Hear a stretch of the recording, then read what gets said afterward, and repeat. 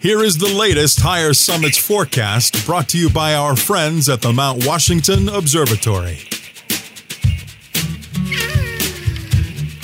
Weather above treeline in the White Mountains is often wildly different than at our trailheads.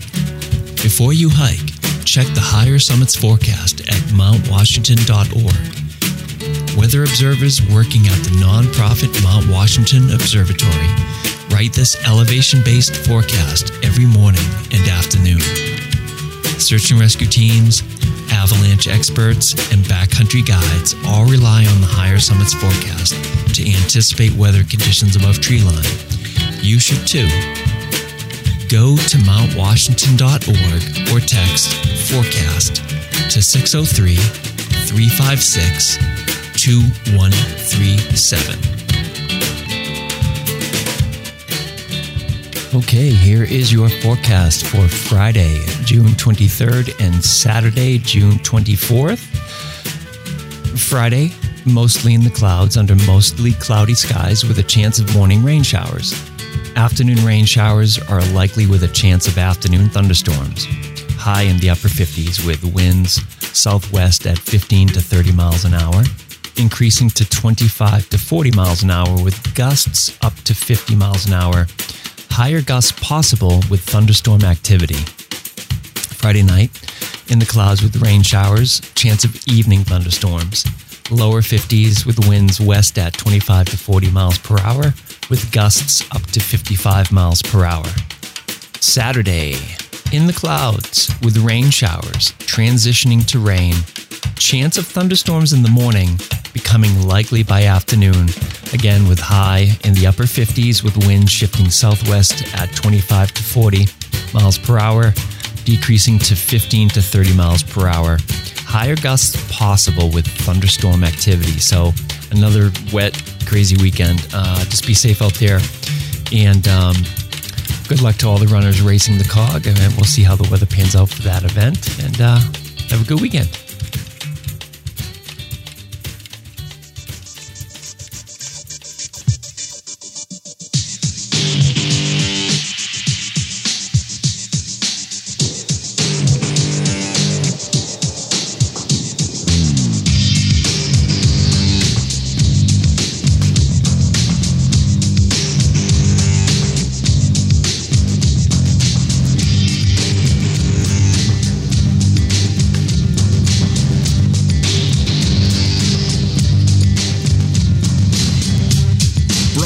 From the Woodpeckers studio in the great state of New Hampshire, welcome to the Sounds Like a Search and Rescue podcast, where we discuss all things related to hiking and search and rescue in the White Mountains of New Hampshire.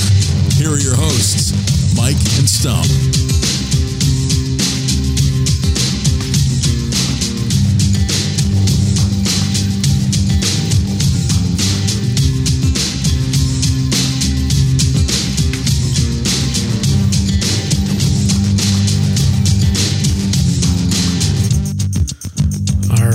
Stomp. I hit record, episode 111. 111. Let's go. Do you think we're going to hit 1,000? Will we do 1,000 shows? I don't know if I'll be around that long. How old would we be if we had to hit 1,000? Probably like, another 10 years? We're hitting about 100 in a year and a half? No, 2 years. No. 2 years. Yeah. So I got to do math. So. It's like 20 years. Another 20 years. Yeah, 20 years. We can do that, we can right? do it. We can definitely do it. We'll be like, I'm back in my day. Remember when we started this damn thing? We had the internet. Now we have robots to help us. So. All right, that's a scary thought. That is a scary thought. But anyway, so just for the listeners, a little bit of housekeeping stuff for us. We're taking a 2-week break. So we are going to be dropping this show on June 23rd. And then we are not having a show on the 30th and then not having a show on the 7th. So we're going to take the 4th of July sort of period off. And then we'll be back on the 14th. Stomp, unless unless you decide randomly that you and Mrs. Stomp want to do a show, or if you want to get Steve from Reckless on, or if you want to get crazy some night, whatever you want to do. If you want to drop a surprise, I could. I was actually thinking of maybe recording the Race the Cog event. Just like all the music and all the dialogue, and I don't know. We'll see. Yeah, there's a couple ideas. When is Race the Cog? That is tomorrow for listeners. Saturday. It's this Saturday. Oh, wow. Yep. Interesting. Well, I'm going to be out of town, unfortunately. I would love to do that race. Oh, my God. It's the coolest. In case anybody doesn't know about this, there's 3 races. They start at 8:40 or so, and then a third one for the slower folks. They start right with the cog, and they literally race the cog up the mountain. It's pretty awesome. Yeah, it's pretty cool. It's another crazy weather weekend, though, unfortunately. Storms, the whole thing.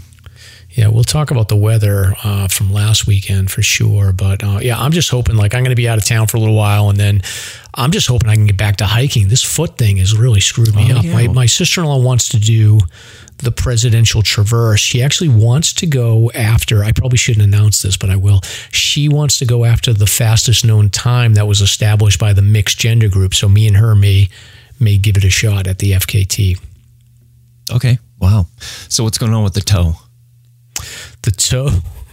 I don't know, Stomp. I think I probably should have gone to a doctor. It's just, it's much better now. I can put pressure on it and everything, but it just hurts when I put a sneaker on and I run. Yeah, it's just it's not a sharp pain anymore. It's just an annoying pain. So I feel like I'm going to be out of town for a little while. I'm going to relax. I'm going to rest it. And then I'm going to come back stronger and better.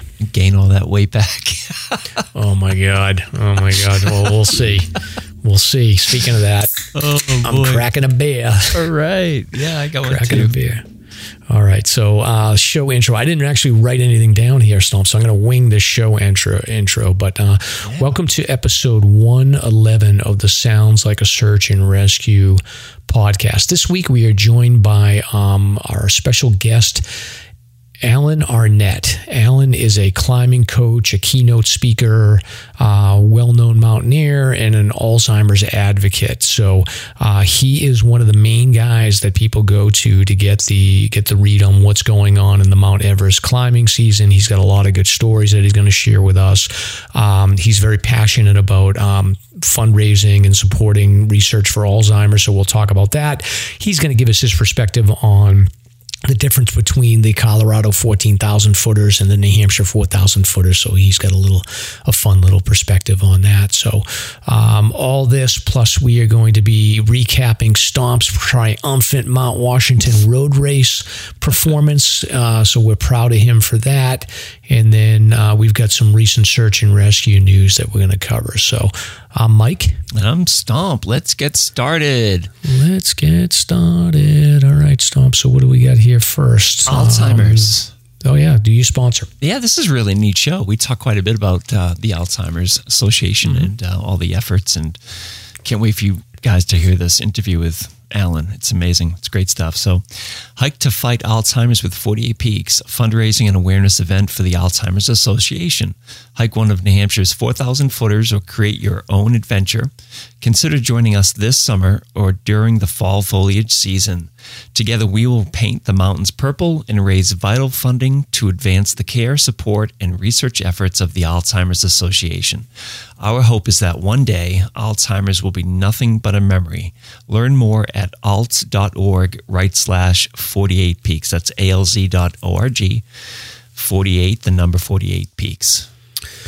Excellent, Stomp. So we got some feedback from listeners around our quick discussion around dehydrated meals versus real food. Matter of fact, I went to REI with my nephew. I gave him the trail name Hawaiian Punch. So we were like, he's a Boy Scout. So we getting, I was giving him the rundown on some of the gear that he needs. But we were looking at these dehydrated meals in a bag. And my wife was kind of like, oh, this looks good. It was like, some fancy meal or whatever. It's like, I don't really like them that much. But you said at least one listener came over with an update to you. Yeah. Did you see this company, Pinnacle Foods? Does that ring a bell? Doesn't ring a bell to me. I'm going to take a look at it right now. Okay. Yeah. So Christopher Haley, who's a listener, informed us that he's tired of the meals as well, but he's had some luck with Pinnacle Foods. And apparently they make a really good product. And his personal favorite, would be the penny with sausage, or penne, and Tuscan chicken. So, yeah, check them out. Maybe they're pretty good. Yeah, I'll throw a link in the show notes here. It looks like, they've got Thai peanut curry with roasted veggies and noodles, jalapeno cheddar biscuits and herb sausage gravy, and then they got sticky teriyaki chicken with garlic, asparagus, and coconut rice. If you're sharing a tent after eating that, someone's not going to be happy with you, but looks like good stuff. I'll check them out. Absolutely. So thanks for letting us know about that. Yeah, I'm probably still going to stick with my Chef Boyardee spaghetti and meatballs routine for the weekend trips. Yeah, can't go wrong. Yeah. All right, Stomp. So the other thing, you put this on here, and I've actually been fascinated by this over the last 3 days or 4 days, but the missing submarine. So there's a commercial sub called the Titan that goes down and basically takes tourists to visit the wreckage of the Titanic. And the sub, my understanding is that this sub is built using carbon fiber technology, and then on either end it's enclosed with metal caps. And I think most people that are paying attention to this sort of understand it's like really a stripped down submarine. So it's like there's no seats in it. You're sitting crisscross on the floor. There's one window that you can look out at the front, small bathroom. It's controlled by a joystick gaming device and a couple of touchscreen TVs. And unfortunately, there's been, there was some hope that they may have still been alive, but they lost contact after about 2 hours. And then there's been no contact or no sign. And then earlier today, late breaking news, they did find that there was debris from the submarine. So sounds like a instantaneous death with a catastrophic implosion, I guess, right? Yeah, that's what they're saying. That's absolutely horrible. Yeah, so horrible, but not as bad as the alternative. Which would be what? Just suffocating? Suffocating, sitting in there with five people. Sure, yeah. I can imagine this going pretty quick. I mean, you're dealing with pressures that are just extraordinary down there, so it probably happened without them perhaps even knowing. Let's just hope. But yeah, so that's it's been confirmed. It was an implosion. And it's interesting. I mean, there was a whistleblower back in 2018 that said this was a problem in these vehicles. So I don't know. We'll see what happens. There's so many headlines about just that machine not being fit for purpose, but we'll see. Yeah. And I sort of took everything with a grain of salt. Yeah. Listening to those comments and stuff, I was pretty shocking when I saw that there was a news video of the CEO actually giving a tour of the submarine and sort of and it was pretty shocking that they were going to squeeze 5 people in there. But what really set the tone for me was that James Cameron actually came out and made some comments. Really? And he's the director of Avatar and Titanic, and he's actually been down in the Mariana Trench in I forget what they call that. Portugal, right? Or Spain? No, it's off of the Japan, I think, is the deepest part. It's like 36,000 feet deep. And he's been down there solo. So this guy's probably one of the most experienced deep submersible people in the world. And he had said that within that industry, which I'm assuming is a small fraternity of people, they were really concerned about the practices of this organization. So, and they were really concerned about the reliability of that particular sub, because I think that particular sub had actually gone down for 3 seasons. And my understanding is that you don't expose these submersibles frequently to that amount of pressure without some damage. So it could be that over time it just wore down, or who knows. There was another report that said they were descending too quickly. They were trying to release some ballast, and that maybe that caused an issue. So who knows? Wow. Yeah. What would it take to get you to go? If you were an unlimited rich billionaire, would you sign up for that? I would never do it. It has so many parallels to what we talk about with Alan coming up. It's what's the kind of person that would do this kind of thing? I mean, if you think about it, they're very similar adventures, climbing Mount Everest or going 2 miles under the water. They're very similar. Like, what drives a person to do that? I would never do it. No, it's that assumption of risk that I'm not willing to take.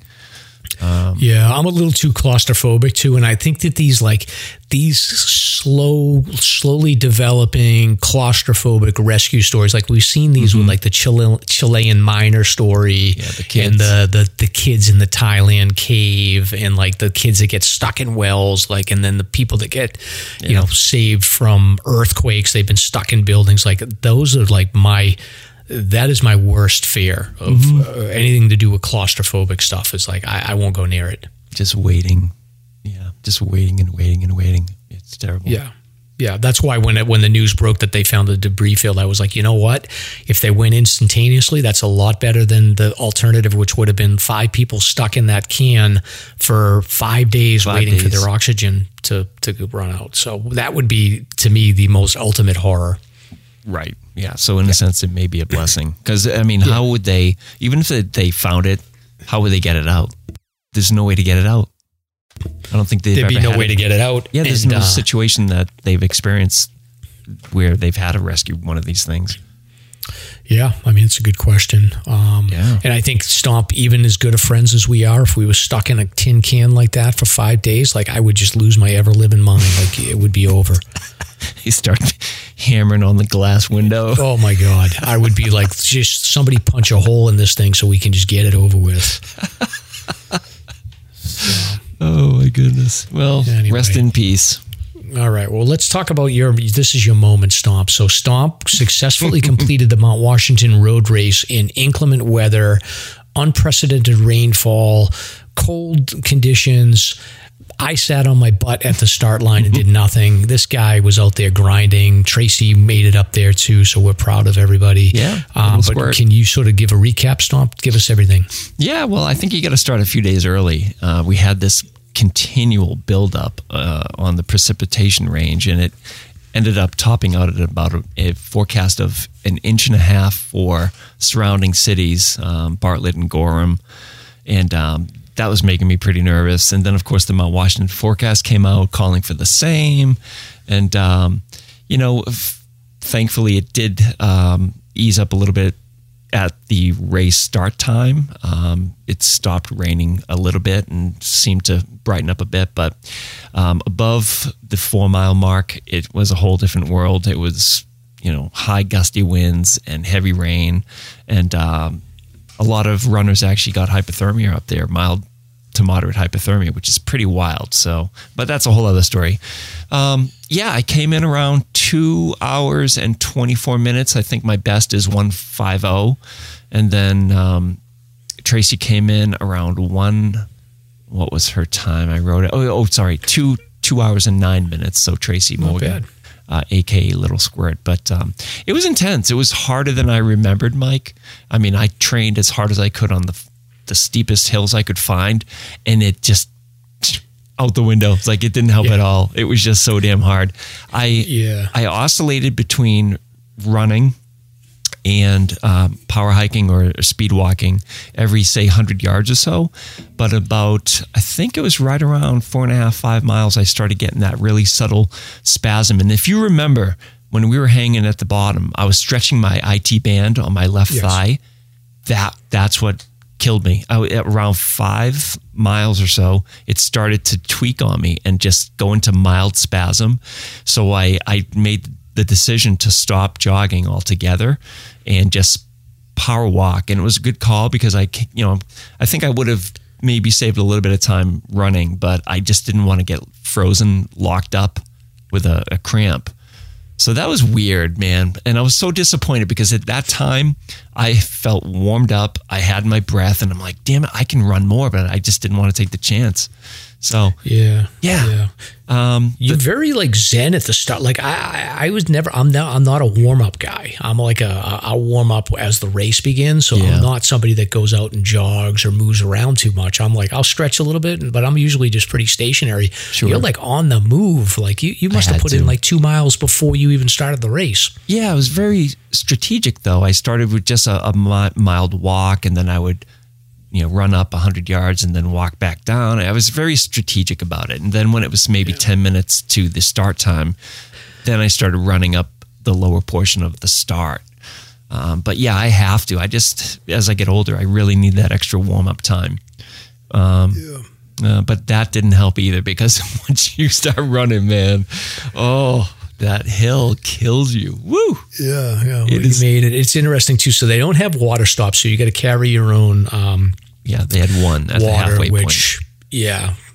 So, they have water there, but you have to have your own container and all that stuff. But correct. And it was raining. There was before we get into sort of the finish, and I wasn't up there, so I don't know, but I will say that I got some good video of the start, and they moved the start line, which I think is fine. It's over off to the side. It's out of the way. It's okay. I thought that the lady who sang she's the lead singer of Reckless, which is a band, not our Reckless Brewing. I don't know if they're affiliated or not, but she did an awesome job with the national anthem. Fantastic. And then the gentleman who carries the flag and runs with the flag up every year, he was sort of in the middle of the pack of runners. So there was 1,200 runners. He was standing in between, in the middle of he was seated at 600.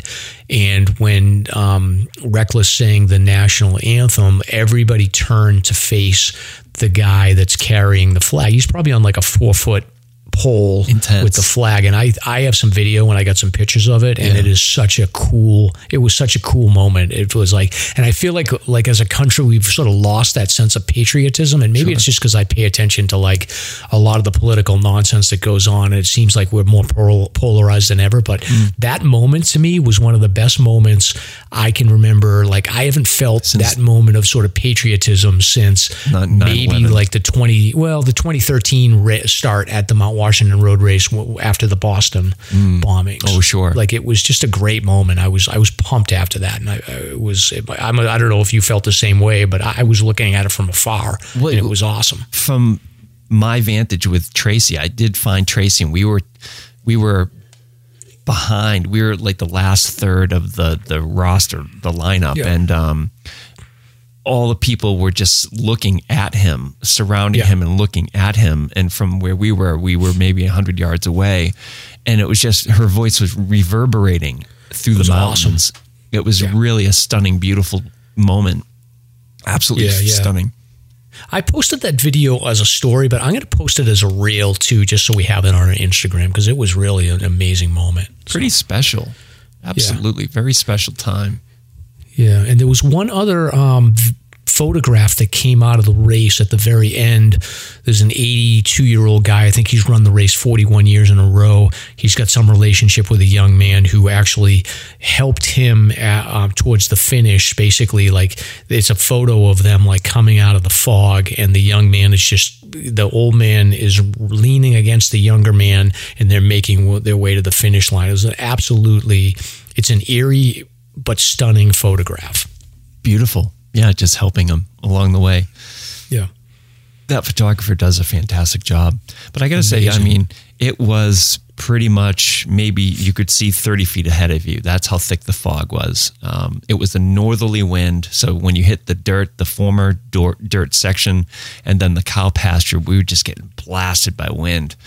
And it was really ghostly. The race did a great job. They had cars probably I want to say every quarter mile, and every now and then you just see a couple headlights of a car. You barely see the car and the person in it. You just see the headlights. That's how thick it was as we made our way up. And boy, what a great time. I got to say, though, it was crowded up top because everybody was getting out of that rain, trying to shelter. And I have to say, there were a lot of hikers that were up there as well, trying to support the people. So logistically, it seemed like maybe, I don't want to say they were overwhelmed up there, but some description like that may be appropriate. I think they were a little, underprepared for the crowds at the top. It was interesting. Yeah, it's tough. When you have no visibility, everything changes. What you can handle with visibility becomes difficult when you don't have it. So, but they've been doing this race for a lot of years, and there's some years that are more difficult than others. I remember running it when it was super hot, and there was a lot of people that I think were dehydrated. So it's I don't know. it's a tough one. I mean, yeah, I think this one was like right on the fence, like in terms of whether they should have halved it. And I can see that being a difficult decision to make, but otherwise I felt safe. I knew that there was help around everywhere if I got into trouble. So hats off to the whole organization for pulling it off. But boy, was it tough up there, Mike. When I came through the finish line, I went straight to the summit cone. I got my picture there. I looked like Quasimodo because I had my ultralight pack on and the blue blanket they gave me. I love that blanket. And then as I was walking down with my my mom, I found her. We were walking back down to the car eventually after changing into dry clothes. The wind chill was hitting my face and it was burning. It was stunningly cold up there. Unbelievably cold. Yeah. The second you stop moving, your core temperature is going to drop precipitously. So you really got to like get dressed and get out of those wet clothes. Yeah. Great stuff though. Great time. I'm revved up to do it again. I'm going to keep on training. I've been running still. I'm sort of back to my regular routine, adding weights back in and things I really enjoy. But I'll do it again. I was psyched. Yeah, I was crushed when you guys left. I was like, damn, I really wish I could have done this, but I know. We'll see. We'll see. I'm icing and we'll see how it goes, but you'll be fine. Moving on, Stomp, we got some sponsors here. Yeah, CS Coffee. CS Instant Coffee, your one coffee solution anywhere, anytime. Search CS Instant Coffee and do it now in prep for this backpacking season. And then also we want to give a shout out to Seek the Peak, which is also associated with the Mount Washington Observatory. So Seek the Peak returns this summer with the classic Mount Washington Hike-a-thon. This annual gathering of New Hampshire's hiking community is a non-profit Mount Washington Observatory's largest annual fundraiser. Hikers raise funds, earn gear, and celebrate at our après hike party on Saturday, July 15th, with live music, food trucks, epic gear raffle, beer garden, vendors, and people who care deeply about the trails and an inclusive hiking community. It all takes place at the base of the Mount Washington Auto Road. Our Hike and Make Friends option supports all ability levels, pairing hikers with similar goals for a trek that's right for you. All hikers are welcome to help raise funds for the observatory's summit weather station and services like the twice-a-day Higher Summits forecast, educational programs, and research in the White Mountains. Seek the Peak is sponsored by the Great Glen Trails and Eastern Mountain Sports. Learn more and register to hike at seekthepeak.org. Good sponsor, Stomp. Yeah. Oh boy, we have a coffee donation, I think, here. Oh, thank you. Yeah, Christopher Walken, parentheses, a.k.a. Paquette, 3 coffees. Oh, did we do this one before? I don't know. I'm trying to remember. I feel like that name sounds familiar. Christopher Walken. I think we did do that last week. I might not have erased it from my roster, but hey, we'll do it again just for the hell of it. Thank you, Christopher. Yeah, thanks again, Christopher. We have 3 coffee donations, and that was $15 for each Chikora. Yeah, okay. I just didn't erase it from my notes. And, you should when you do the coffee donations, you should get like a like Pink Floyd like money drop like as the audio drop behind it. Yeah, right. Yeah, that'd be awesome. I just thought of that. So anyway, adding producing elements to the show. And then we'll get sued by Roger Waters and all these other people. Well, I feel like that cha-ching sound has got to be ubiquitous. Like probably. It's got to be. Anyway, you can find something public for free, domain. I'm sure. Yeah, I'll look into it. Well, just make something. You can produce it yourself. So the beer talk is back. It's the triumphant return. Is back. I'm crushing a beer. Yeah, thank God, huh? Feels good. Yeah. I never stopped. Yeah. I kind of I fell off the way. I had a beer at Reckless, so I can't complain. But what are you drinking? I have an oldie but a goodie here. It's the Wizard Double IPA. It's complicated to be a wizard. You've seen that one before, right? Mm-hmm. Yeah, there you are up there. And I think it's Burlington Beer again. Yeah, Burlington Beer Company. And it's, 8%. Very tasty. I like the doubles. You have anything good there? I have like the last beer that I drank, I think, on the show, and it's been sitting in my fridge. So this is Lord Hobo. Okay. 617 hazy IPA. So it's a 617 Boston area. Yeah. Okay. It's good. It's good stuff. Yeah, it's not bad. It's in like the old school 12-ounce can. So yeah, not bad. Yeah. Well, I'll be drinking Rum Runner soon enough in the Caribbean Stomp. That's going to be awesome. That'd be nice because we have a week. Yeah. We have like literally 10 days of rain coming. So you're timing it just right. Great. Perfect. Hopefully my basement isn't flooded when I get home. Oh boy. So we apologize for the last few weeks. We haven't done the notables. I don't have any hikes. I will get back to it, but the Mount Washington thing, now that that's over, I'll get back to it for sure. But notable hikes, if you tag Slasher on your adventure, you could be considered for Slasher's Hike of the Week. So here we go. Zoe Mahoney, up Cabot for Mom's 44th. Hit the cabin register and plugged Slasher. That's pretty cool. Reckless Steven hiked up Wombeck to Middle Weeks and oddly found some duct tape slippers. Oh boy, I'm not sure what's going on with that.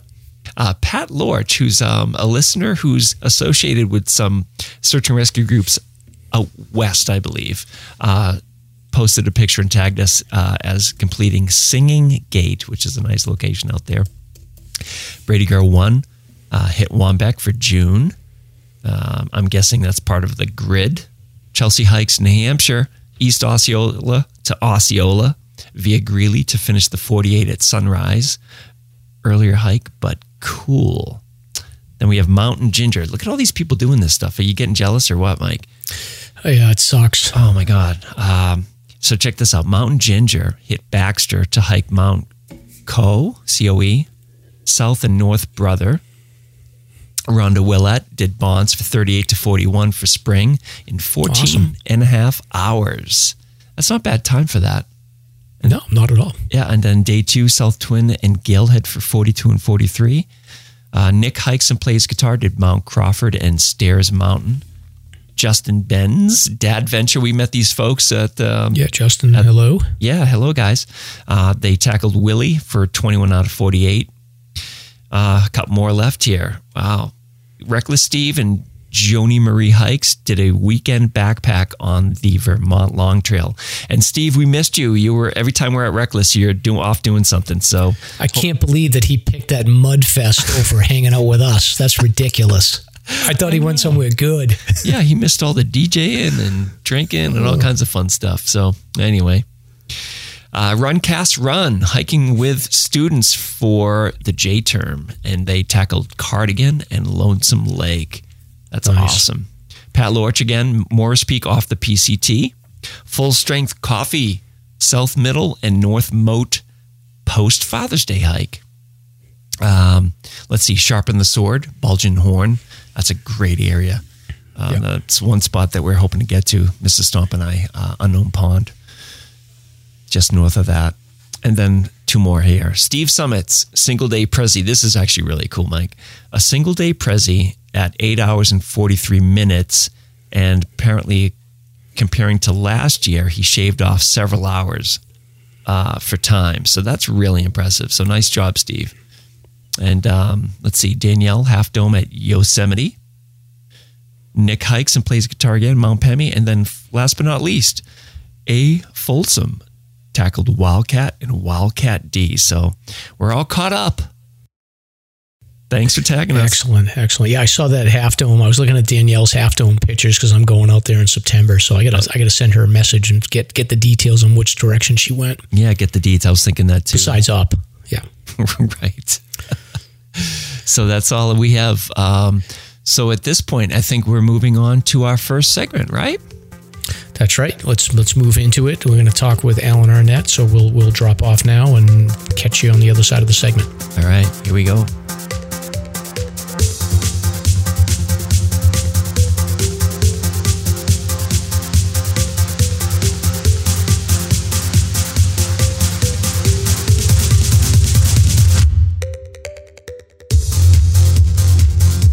It's time for Slasher's Guest of the Week.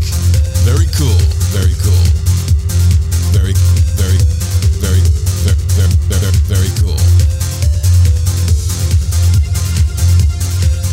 great. Well, Alan, thanks for joining us.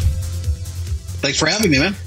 No problem. So let me do a quick introduction of you, and then I'll let you introduce yourself. Hopefully I'll do you justice here. But for the audience, we're joined by Alan Arnette. Alan is a climbing coach, keynote speaker, mountaineer, Alzheimer's advocate, hosts a podcast, great YouTube channel, a blog where he talks about a lot of topics around mountaineering.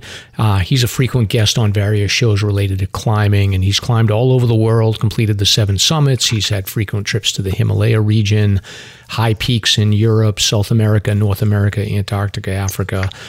He's completed the Colorado 14ers list and summited Mount Everest in 2011.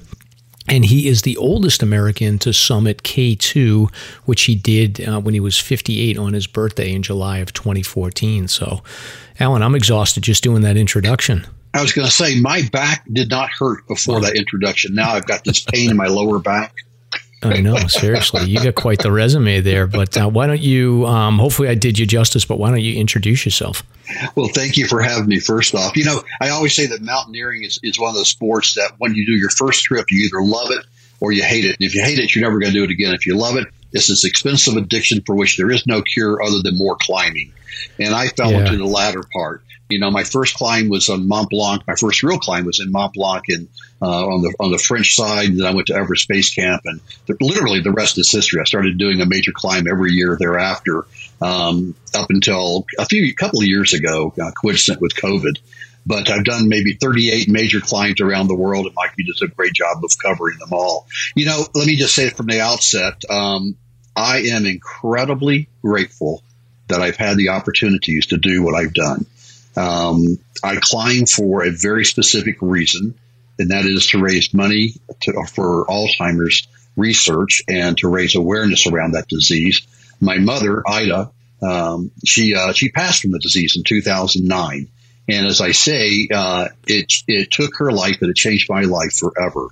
I was very, very lucky to kind of wrap up this intro that I was very lucky to be born in Memphis, Tennessee, to a middle family and middle income family with my brother Ken, and went to the University of Memphis, got a degree in electrical engineering, went on to work for Hewlett Packard for 30 years and took early retirement to oversee the care of my mom. But I started off my years as really being focused on work, and then I shifted it over to being focused on climbing.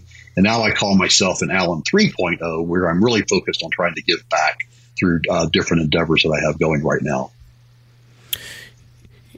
Yeah, that's great. And I think I want to get into a lot of the mountaineering topics here, but I think the first thing is we're a show that focuses on a lot of local topics here in New Hampshire. So we have a bit of an inferiority complex when it comes to sort of our 4,000 footer list compared to the Colorado 14,000 footer.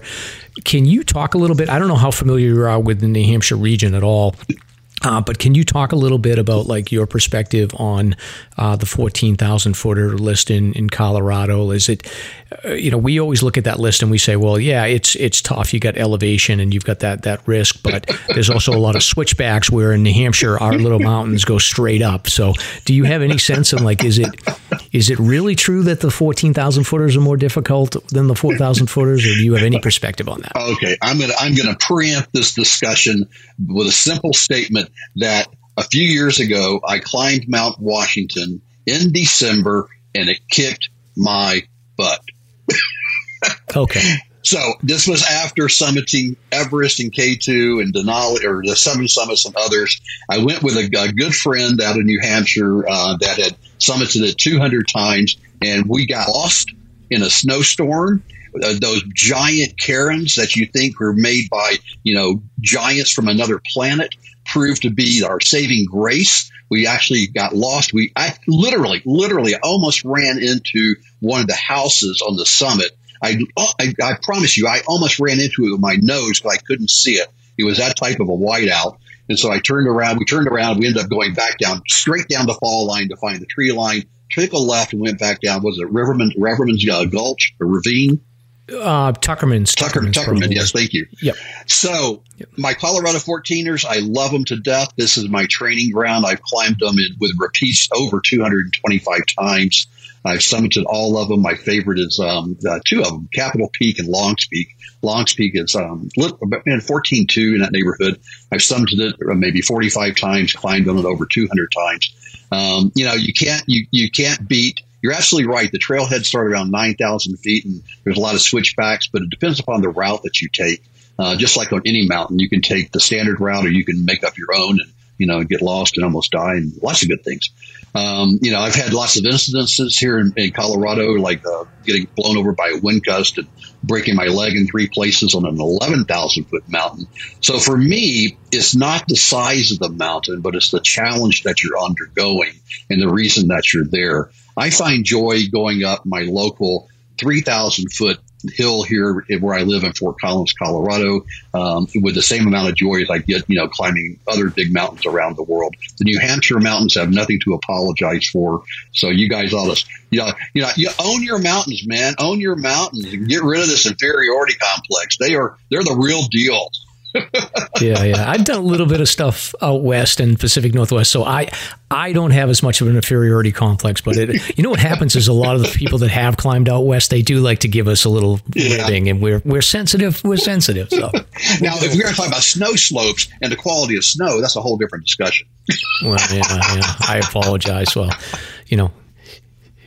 Yeah, it makes us rugged. But before we get into the mountaineering, one additional question is sort of a career in the outdoor industry. So you were 30 years at Hewlett-Packard, and then you've transitioned into more of a focused career in mountaineering and outdoor industry. Can you talk a little bit about your progression through this? Was your foot in both of these worlds for a while before you were able to transition over to really a focus on mountaineering? And can you have any advice for people that are starting off and want to do a career in the outdoor industry? It's a really interesting question, because I believe today, and I'm 66 years old, so I've had I've lived a good life, and I intend to continue living a good life. And but today, I view a lot of these type of questions as an and. So, is it mountain climbing or work? And I view it as and.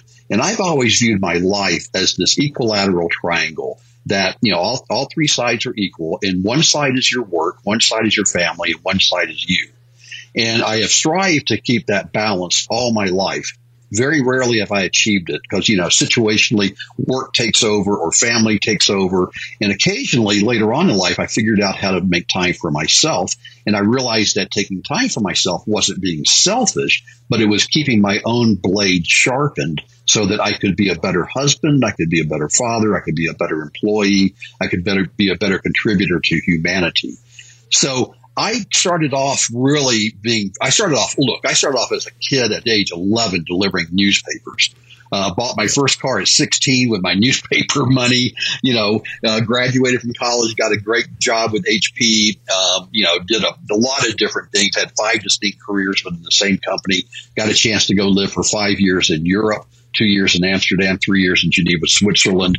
But there was at some point in that continuum, I discovered that I was not fulfilling some deep-seated need I had within me.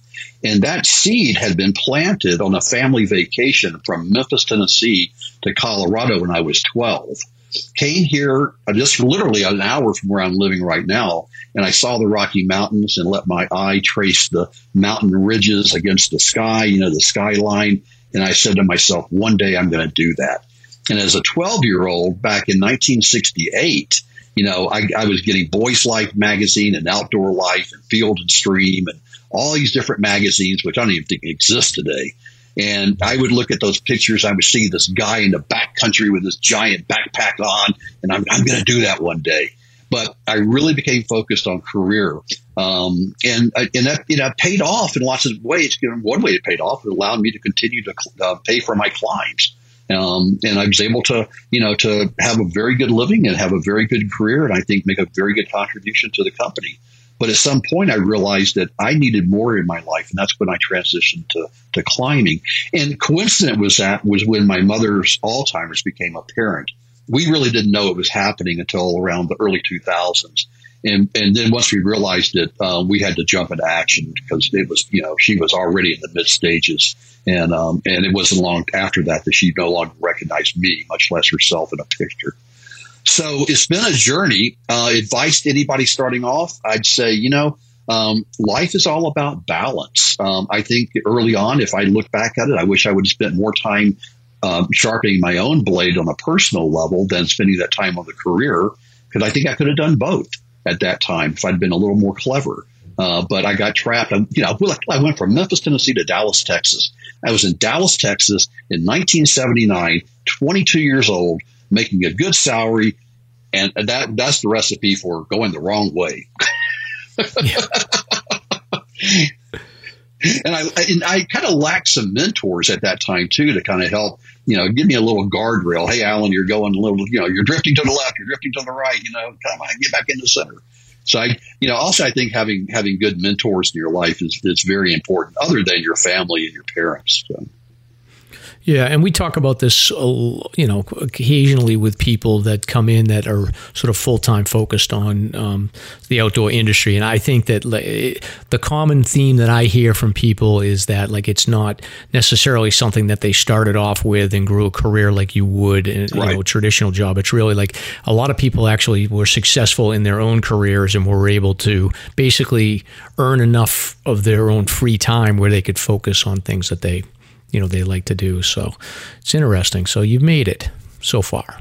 And, I'm not sure saying I have a career in the outdoor industry as much as I'm a passionate amateur. I write for Outside Magazine. I've written for Nat Geo and Rock and Ice and others. But I don't consider myself to be an industry professional. I'm honored enough to be able to be asked almost every year to write for Outside during the ever season, because I've got that street cred to be able to do that. And it's fun. I enjoy doing it. I enjoy interacting at that level in the industry rather than, a personal blog, which has a different level of professionalism, that goes along with it.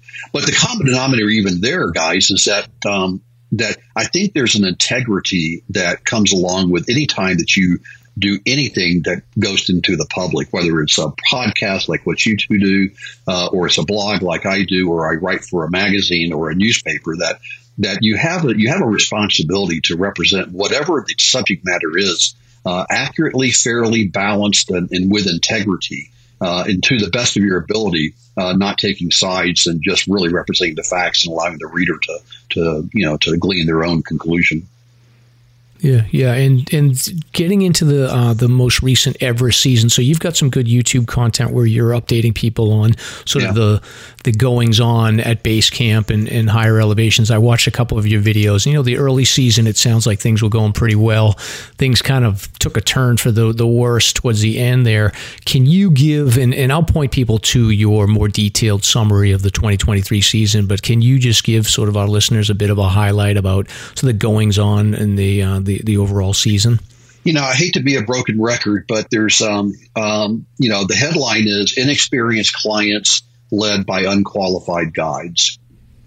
Inexperienced people with people that shouldn't be guiding them. That's the headline, full stop. And everything else, trickles down from that. This year was the more people died on Mount Everest in 2023 than in history in a single season. 17 people lost their lives, 6 Sherpas and 11 foreigners. And in my opinion, after being part of this environment since the late 90s, that 8 of those were totally avoidable.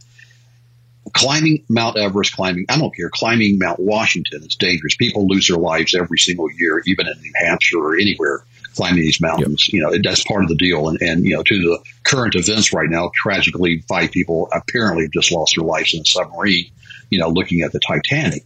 So, life is not without risk. Everest is not without risk. However, it is up to the individual to demonstrate personal responsibility and to make good choices.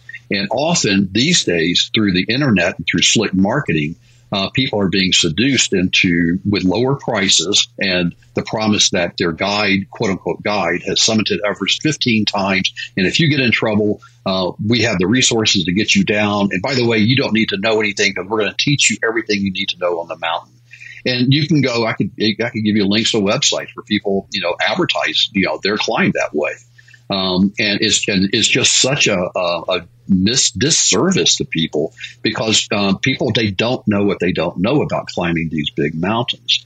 And case in point was this year that we actually had people, and this is very, very hard for non-climbers to understand, and even harder for experienced climbers to understand.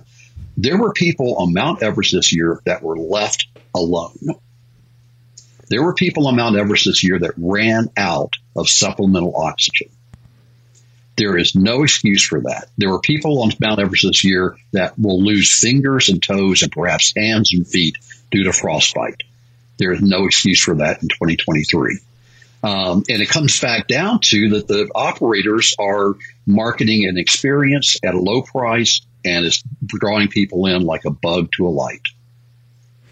Is the guide services that run operations on Mount Everest? I mean, my impression from watching, years of documentaries and TV shows and the TLC, that there was a strong contingent of guide providers that were, well experienced mountaineering expedition people that weren't just, excellent. I feel like being an excellent climber and being running a guide operation may be two slightly different skill sets that are different. But I feel like there's been a transition to localize a lot of the services, and a lot of the newer guide services are local to the area. And many of those people are probably very strong climbers individually. Maybe they don't have the knowledge of the logistics and the actual what it takes to run a guide service.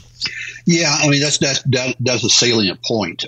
Someone will listen to what I just said and go, Alan, come on, you're throwing the local companies under the bus and you're blaming them for all of this. When you say that that of the 17 people that died, 11 were with low cost operators.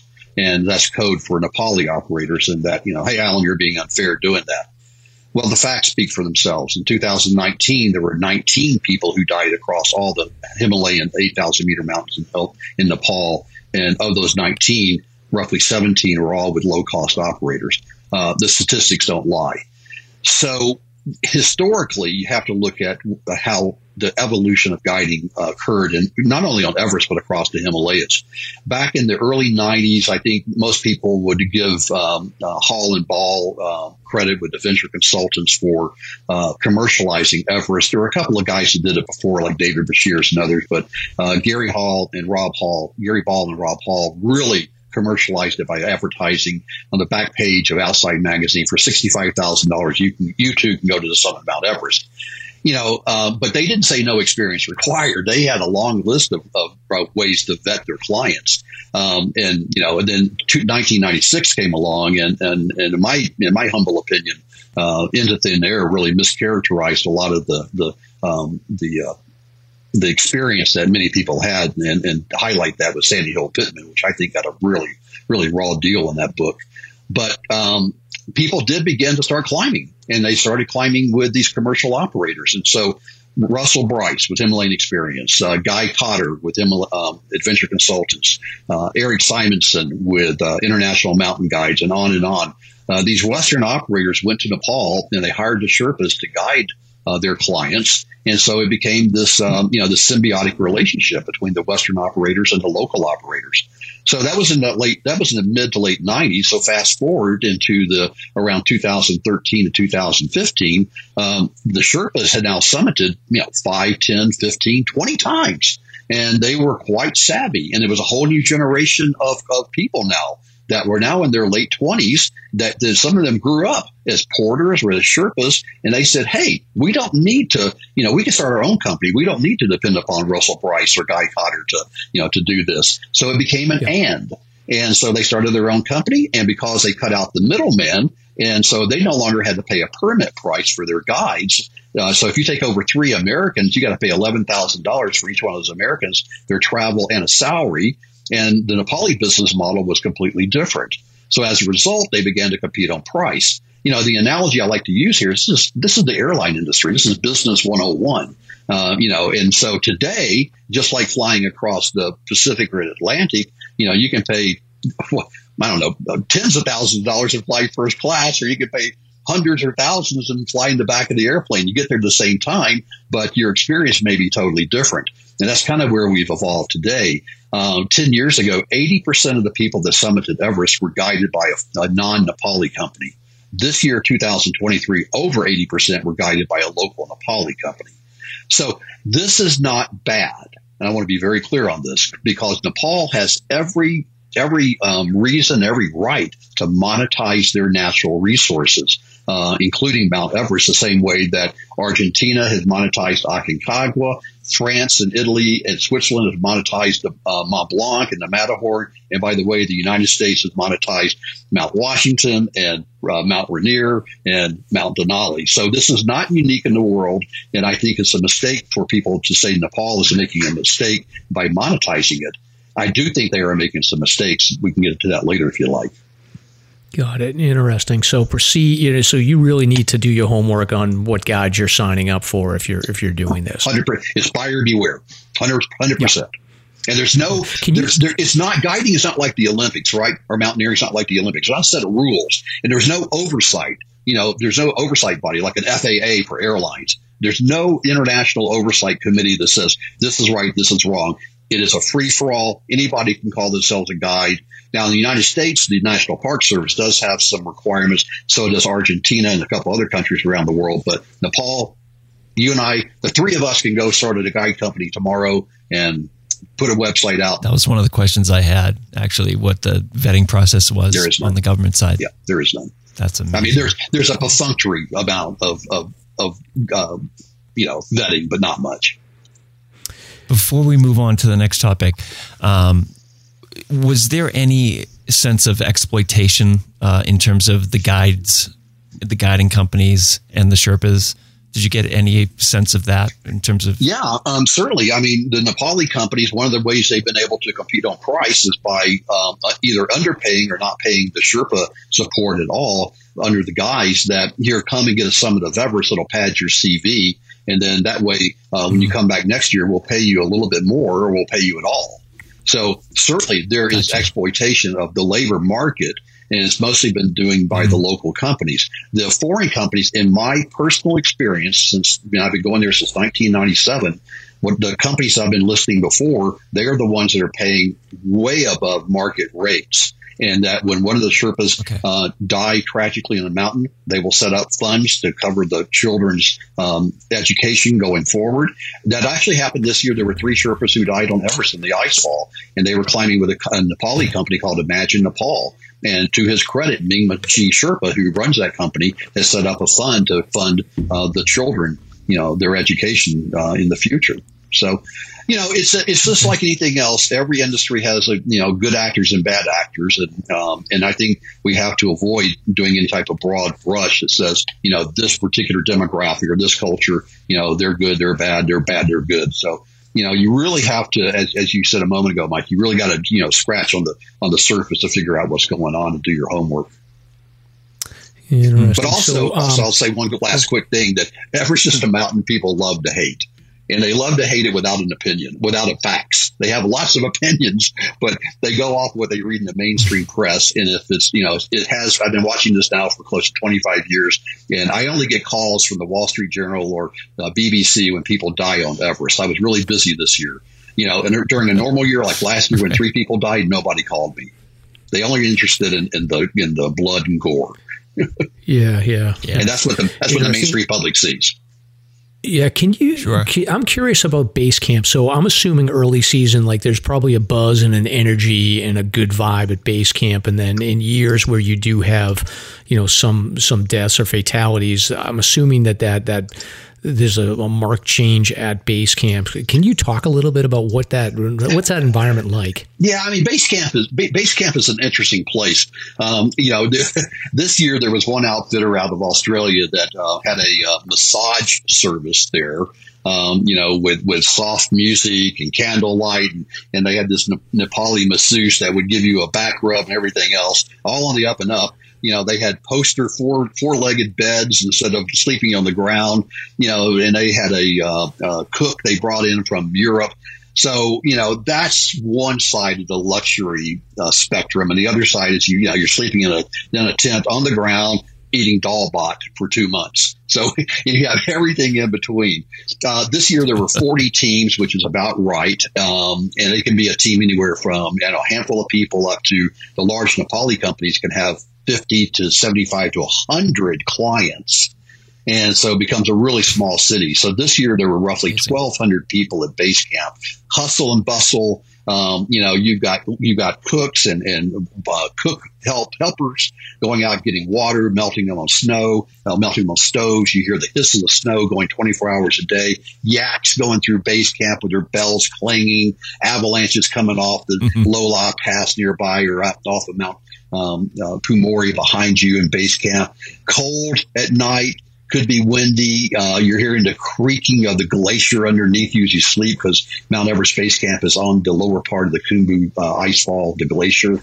It's a special place. The view and the eye candy is just astounding. Also, it's really United Nations. I mean, this year I think there was like 78 different countries represented on Everest. So there's somebody from everywhere, all the way from the one guy from, Kazakhstan for the first time being there. He wants to summit for his country, get that country pride. This year, China had 99 people. They had the most representative on Everest climbing this year. So it's really it's an eclectic and electric environment. And it's a place that is got a lot of energy to it, especially as you start getting closer to these the summit windows. The other popular peaks in the Himalayas, I'm assuming it's a completely different deal where you're talking about like maybe 3-4 expeditions going on at a time tops, or am I wrong about that? Is there that same volume of people that are going up on other summits in that area? Oh, and the other, it depends upon the year. Last year, it was just a very unusual year of peak bagging. There were all of a sudden people began to say, hey, look, if I've invested all this time and money in training and logistics, if I'm going to go over there to climb one 8,000 meter, there's 14 mountains above 8,000 meters or 26,000 feet. 6 of them are located in Nepal, 1 in Tibet, and the rest in Pakistan. So people will say, hey, if I'm going to go over and climb 1, why don't I try to climb 2 or 3 or 4? Last year, it kind of got out of control with the peak bagging, and people were going from Annapurna to Dhaulagiri, taking helicopters from base camp to base camp, and it just became it really became just a kind of out of control, central subway station. This year, it kind of calmed down a little bit. But no, there's not the same number of people on the other mountains that there is. The other 8,000 meters will have 25, 30, maybe 50. That's a big year on these other mountains. Everest is still the big kahuna. That seems to be the latest trend, though, is like these big conga lines of people. Have you noticed a big change in terms of crowding on trail? Yeah, again, that's another one of those mainstream media clickbait things. That one picture that was taken in 2019, that's Exhibit A in the prosecution that Mount Everest is out of control, and that anybody who climbs it is a rich, selfish lawyer that's being drug up by a Sherpa short roped.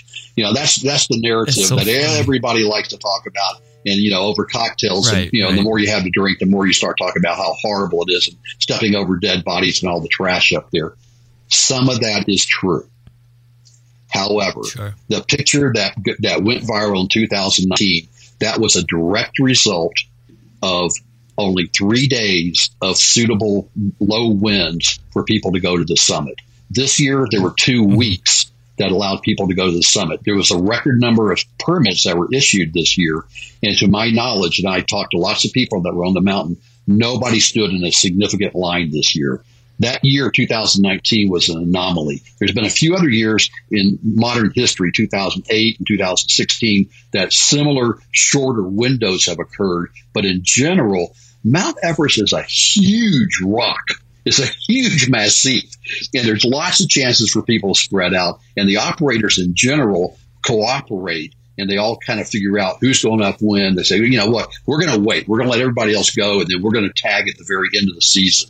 So there's more cooperation than people give credit for. And those lines, it's just irresponsible clickbait, in my opinion, by those that publish it without the proper context.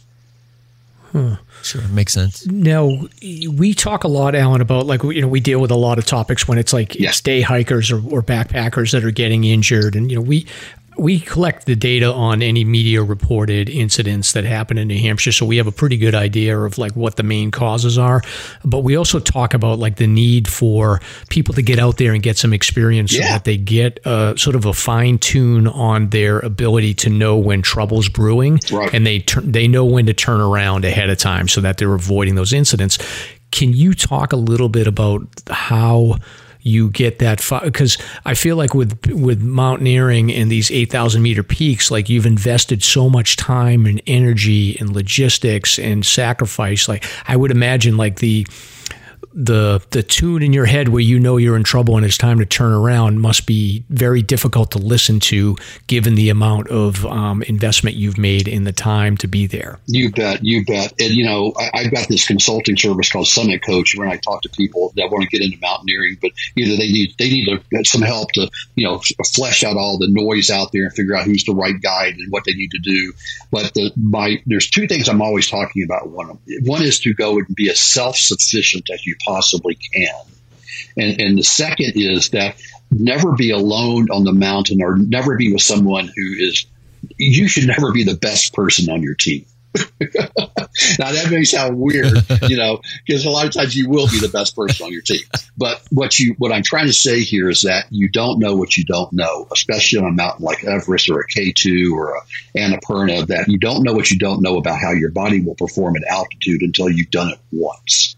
And so, I always ask people to go climb an 8,000 meter mountain like a Choyu or a Manaslu before attempting Everest in order to get that experience. There's no safe 8,000 meter mountain, but those are more attainable. They have less objective danger. There's more outs if you get in trouble because you're at a relatively lower altitude. By that, I mean just a few hundred meters. But as you guys know, altitude is exponential. So the difference between 7,500 and 8,000 meters is dramatically different and easier, quote unquote, than going from 8,500 meters to 8,850. So, getting that experience and knowing, beginning to recognize that, I'm not doing good. I'm not doing well. I'm starting to bonk.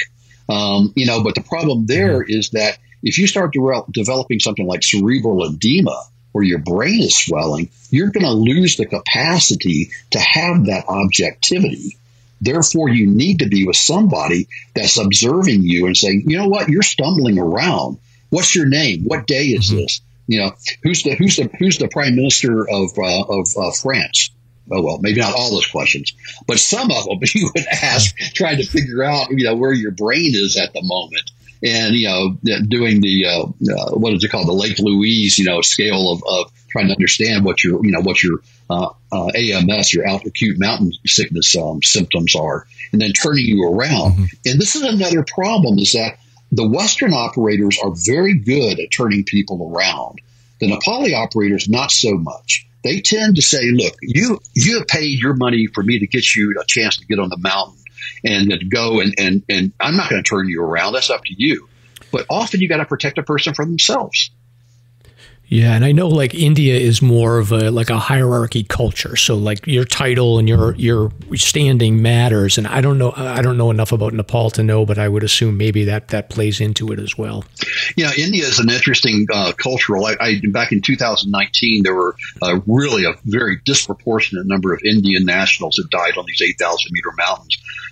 And so I did a really deep dive into it and talked to a lot of climbing mountaineers in India, experts, cultural experts, and I came away with this headline that if you're, and this is a broad generalization, so please don't think I'm picking on any one nationality or anything. But what they told me was that in India, if you go and you summit Mount Everest, you're going to come home a hero. Often you actually get cash bonuses and even land, and sometimes government positions, jobs like in the police force or in the government. So if you summit, you're a hero. If you go and you die, you're a martyr. And so you're still honored by your family for generations. So in some ways, it doesn't matter what the result is. It's still going to have, in a kind of a strange way, a positive outcome. So as a result, a lot of especially the younger Indians, are going in willing to roll that dice and to take that risk, feeling that either way they're going to, their family will be okay with it, which obviously is horribly tragic. When these families lose their, especially the kids in their 20s on these mountains, especially when it can be avoided. Yeah, it is crazy. So, Alan, I did want to. I wanted to dig into a little bit. So you climbed what is known as, by reputation, the deadliest 8,000-meter K2 when you were 58 years old. Can you talk about your calculation in, deciding to go for K2 and a little bit of a sort of a highlight of that trip? Yeah, as I said in the onset, that I have been incredibly fortunate and grateful to have these opportunities, and I've had some wonderful people in my life that have been able, to be mentors to me and help me learn the basics and to where I could be as self-sufficient as possible on these big mountains, given I'm not a professional mountaineer.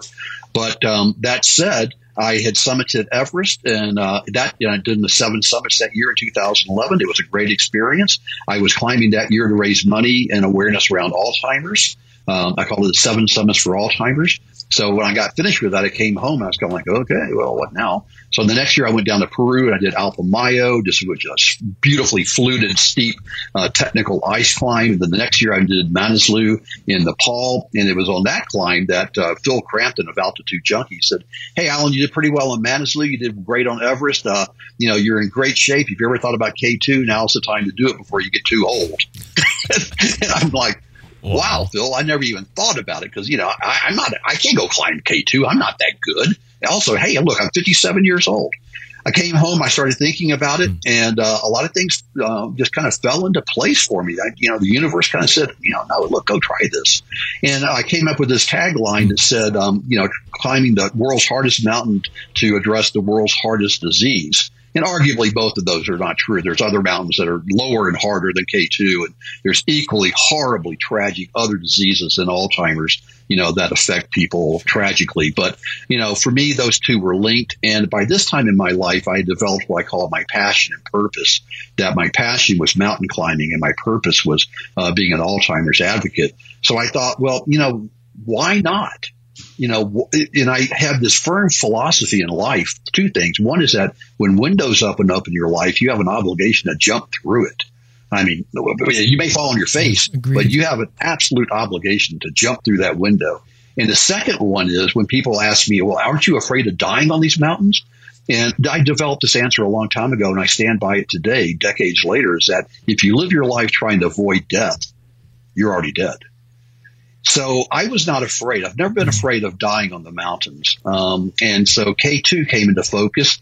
A sponsor emerged out of nowhere that helped me to underwrite the cost. Garrett Madison, that he had never been there. He runs at that time it's relatively new, Madison Mountaineering. He'd never been there, and he was looking for a handful of qualified people to go. So we kind of went as a ragtag group of not a technically commercial climb, but still, he's an outstanding guide in logistics. And I was able to get Kami Sherpa, whom I summited Everest with, to come along, and also Kami Rita Sherpa joined us. And currently Kami Rita has the record for the most Everest summits at 29. So this was a world-class team. And, we got there, and I tell you what, it was one of the most difficult, challenging experiences of my life, where I almost lost my life. But I kept going back to my purpose of why I was climbing, and that was my cause of Alzheimer's. And it allowed me to dig deep and to go to a place in my essence I didn't even know existed. And I think it came full circle to understanding what my why was and pushing myself in a way that I'd never been able to do it, because it wasn't about me. It was about my cause and about my purpose. Wow.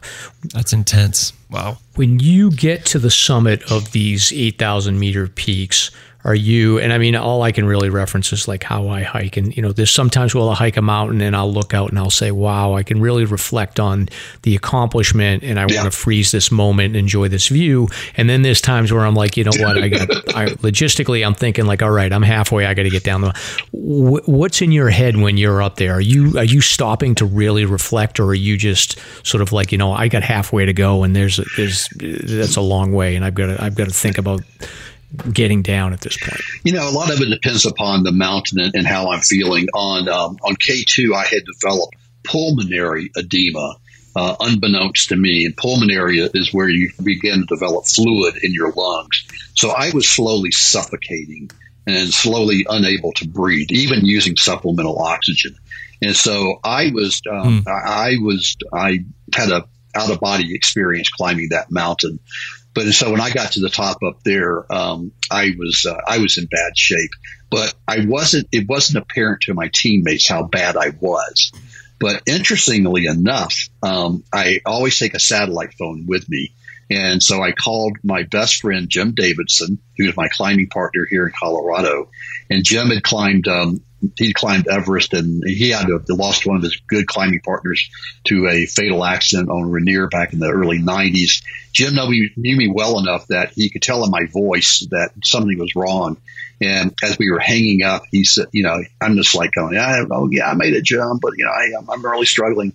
He said, Alan, yeah, Jim, Alan, yeah, Jim, double check everything. Okay, Jim. No, Alan, listen to me.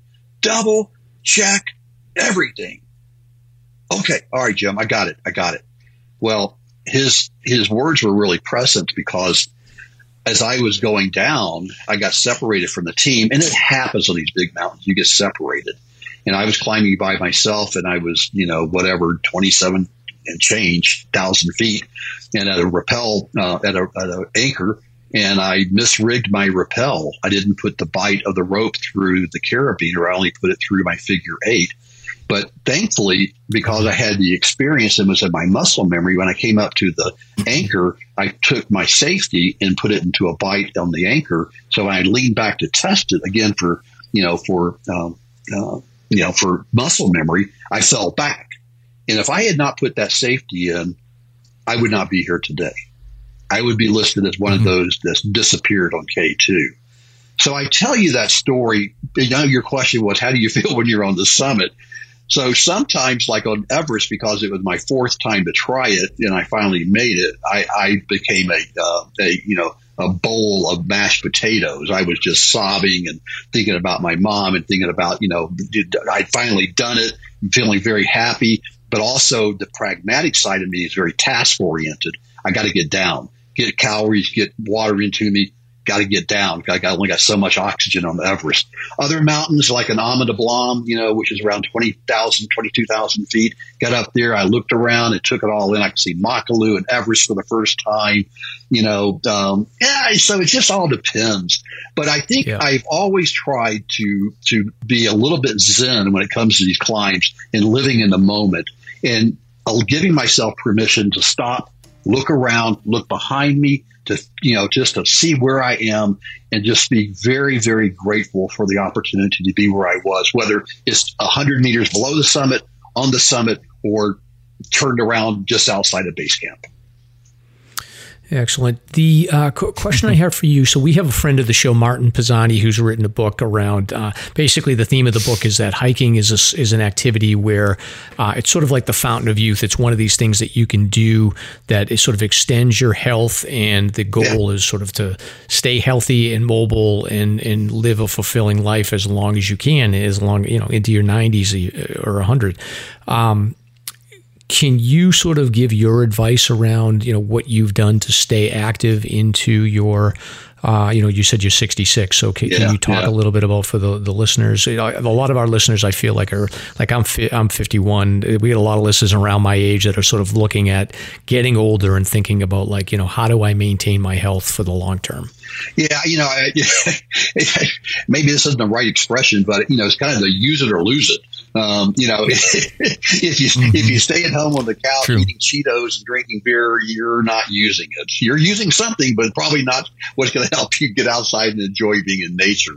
I get people that they're in their middle 40s and go, oh man, I'd love to go climb like the Seven Summits or even Rainier or Denali or Everest, but I'm just too old.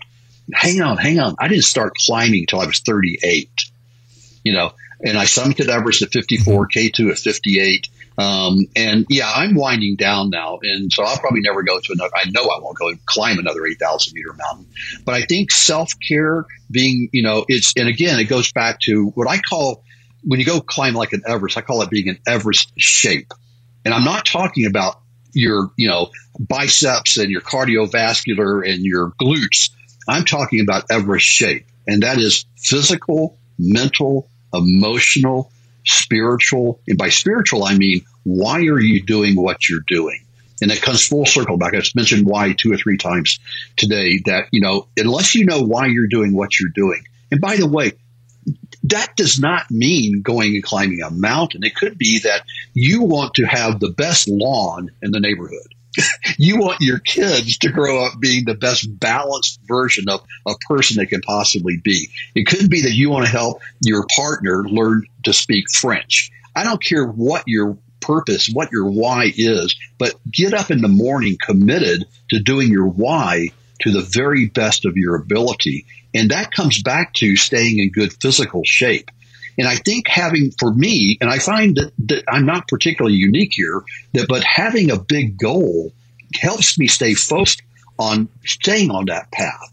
So a lot of people use mountaineering as that goal to get up and to go work out an hour before they go to work and an hour afterwards to be a weekend warrior. And again, it doesn't matter what it is, but just get committed to it. And staying in physical shape, I think it's use it or lose it, and get out there and enjoy nature. And it doesn't mean you have to go do laps on Washington every Saturday. How many 4,000 meter or foot peaks are in New Hampshire? There's 48. 48. Go get them. So, and we do find that is sort of the transition point when people are getting focused on their health. Like they'll set that as the goal to say, let's do all those 48. And that's part of what this show is about, is to give people that are doing that advice on staying safe when they do it. You just the 10 essentials, tell people where you're going, get a tracker, Don't assume that search and rescue is going to come save your sorry butt when you get in trouble. Be responsible, be self-sufficient. Climb with people better than yourself. Yeah, and your purpose. So all your personal experience with Alzheimer's is, I read a little bit about it on your blog, and it's a story that plays out over and over again, and Sadly. It is sort of a long, lonely road for people. Not only those suffering with Alzheimer's, but the family and the support that you get. And it's very difficult, I think, for people that haven't gone through it or are not going through it to sort of understand just how lonely and difficult that road can be for the families. But can you talk a little bit about, for anybody that is listening to this show that's going through this journey now? Yeah. And I'm starting to see it more and more as I'm getting into my 50s. Right. My friends' parents are getting to be that age, and can you talk a little bit about or reflect a little bit about like how impactful this is to families? Well, thank you for that question. Thank you very, very much for it, because my purpose in life is not being a mountain climber, but trying to advocate on behalf of people that can't advocate for themselves. My mom, she was the memory keeper in our family. She had 9 brothers and sisters. 5 of her sisters also died from Alzheimer's. So, who knows if I'll get it. I've been tested. I don't have the obvious genes for it, but that doesn't mean I won't get it. So I'm cherishing every day of my life. Those people that are in caregiver situations, especially family members, I call you the silent victim. Because often you give up your job, you mortgage the house in order to keep your loved one at home as long as possible until it just physically they can't do it anymore. But you are the silent victim. And most importantly is please know that you're not alone. There are many resources out there. The Alzheimer's Association does yeoman's work in having lots of community organizations that runs classes on how to be a caregiver. how to deal with depression. Depression amongst caregivers for people with Alzheimer's is significantly higher than in the general public.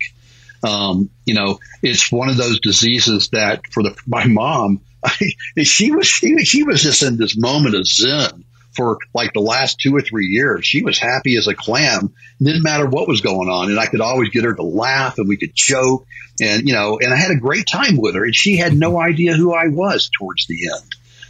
But for me, I would get in the car and just tears would just flow after leaving her because it became obvious that the best place for her was in a facility. I was in Colorado. She was in Tennessee. She had a great church group around there to support her. Her family, most of her family were still living at that point. So that was the right thing to do at that time. But trying to keep your loved one at home as long as possible is often what they prefer, even though there'll become a point where they don't really understand what's going on. Maybe the best thing for you as a caregiver is to get help.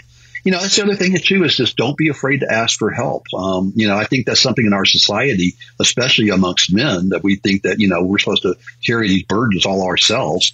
And that's not true. That's never been true. It never will be true.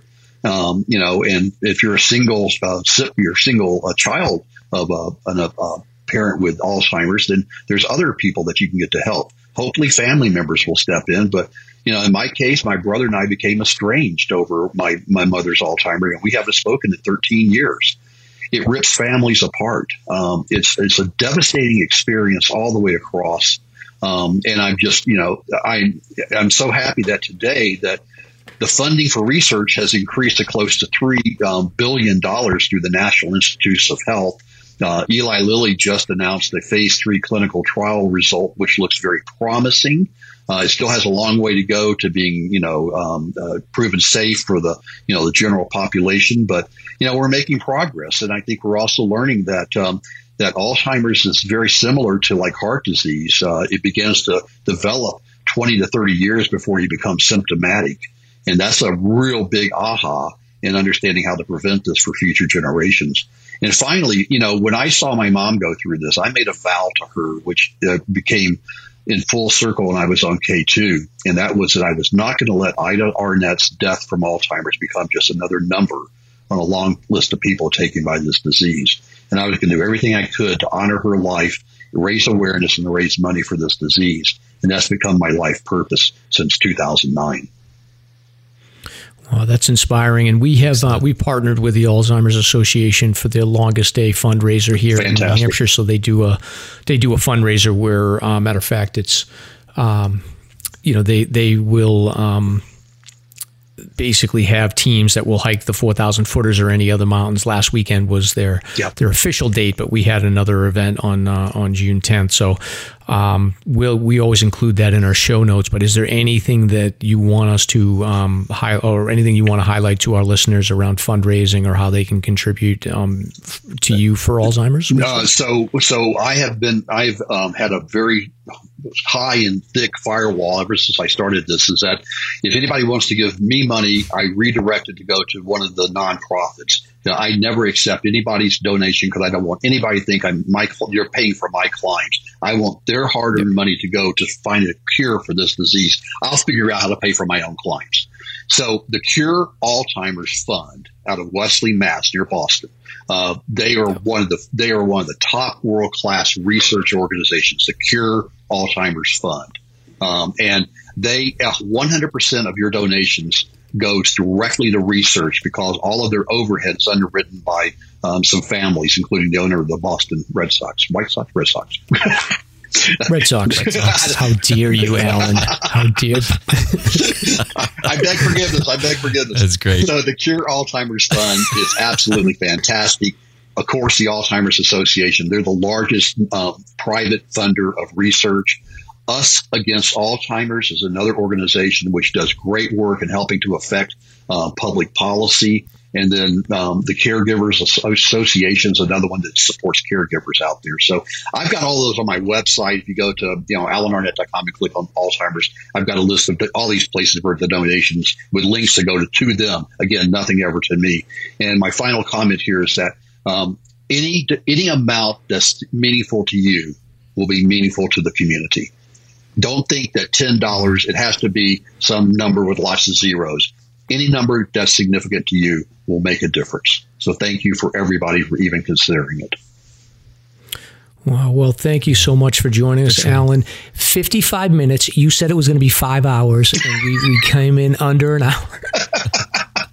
Well, when I saw this list, I'm going, oh my gosh, we could talk for days. Did you say, so you said you're done with the big 8,000 meter stuff. You're going to stick a little lower. Yeah. I could spend the rest of my life climbing here in Colorado and not knock out. We've got, I don't know what it is, 700 or 800 mountains that are above 10,000 feet. So I could spend the rest of my life just going up and down these guys. Well, the next time you come to New Hampshire, forget about that guy that brought you up there in December in a blizzard. We're going to take you up on a bluebird day when it's nice and warm. That's not a friend. What's he doing to you? We're going to get you up there. Can we have hot cocoa and drive down? Yeah, we could do that too. So that would be. But again, that's funny. Yeah, Alan, thank you so much for joining us, and we'll include all the details in the show notes. And it's been great talking to you. Thank you both very much. I really appreciate the opportunity. It's been fun.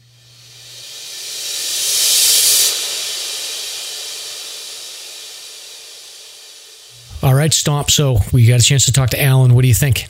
What an impressive individual. So impressed with his resume. Amazing. Incredible. Yeah, I was nervous. I thought I was going to screw that one up, but I think it went well. No, yeah, you did fantastic. I mean, I had so many questions. It was really fascinating getting his insight on the media presentation of all these higher summits and all the shenanigans that we think are going on, which may not be going on. Yeah. It was fascinating, and I'd love to get him back on again in the future. So we'll have to see, next time, maybe we can do a collaboration with the Alzheimer's and Longest Day Hike or something, and get him back on, because it was really fascinating. Yeah, intense. Yeah, we'll definitely have him back. It was really great. Yeah, awesome. So we got another sponsor here, Stomp. Yeah, let's go. So Vaucluse Gear. Do you have a sweat problem, Mike? I don't know. Sweat can be extremely uncomfortable on the trails. Plus, sweat is a serious risk factor. As your clothes get wet, your core temperature can dramatically fluctuate. This can result in hypothermia, heat exhaustion, and dehydration. We've got good news at Slasher for you. There's a piece of gear that solves the sweat problem. Vaucluse's ultralight ventilation backpack frame. The frame is a backpack accessory that easily installs in your favorite pack, sizes 15 liters to 65 liters, and creates a ventilating airflow gap between you and your pack. It's also ultralight, weighing less than a pair of socks at just over 3 ounces. Whether you're hiking in hot or cold temps, the ultralight ventilation backpack frame is a real game changer when it comes to airflow and ventilation. Visit VaucluseGear.com to order an ultralight ventilation frame today. Use promo code SLASHER, SLASR, to enjoy a $5 discount, plus you let them know that Mike and Stomp sent you. Thanks, Bryce and Vaucluse. Great stuff. Yeah, I used to be sweaty. I'm not anymore now that I use the backpack frame. That's right. Smart man.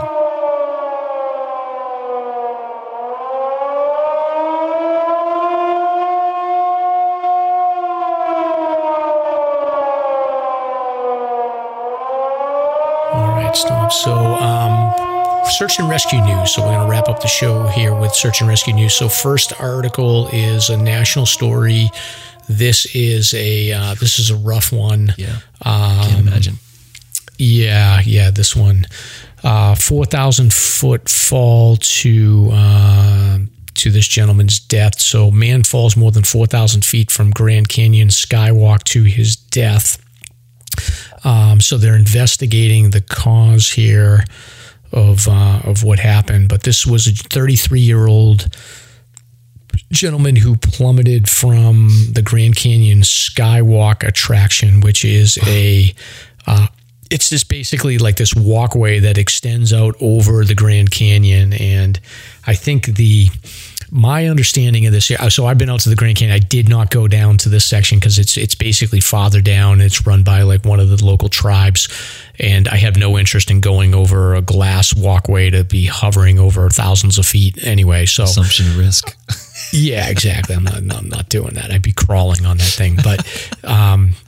I don't know, Stomp. They're investigating if you're going to put odds, a selfie disaster or a suicide. I don't know which you would pick.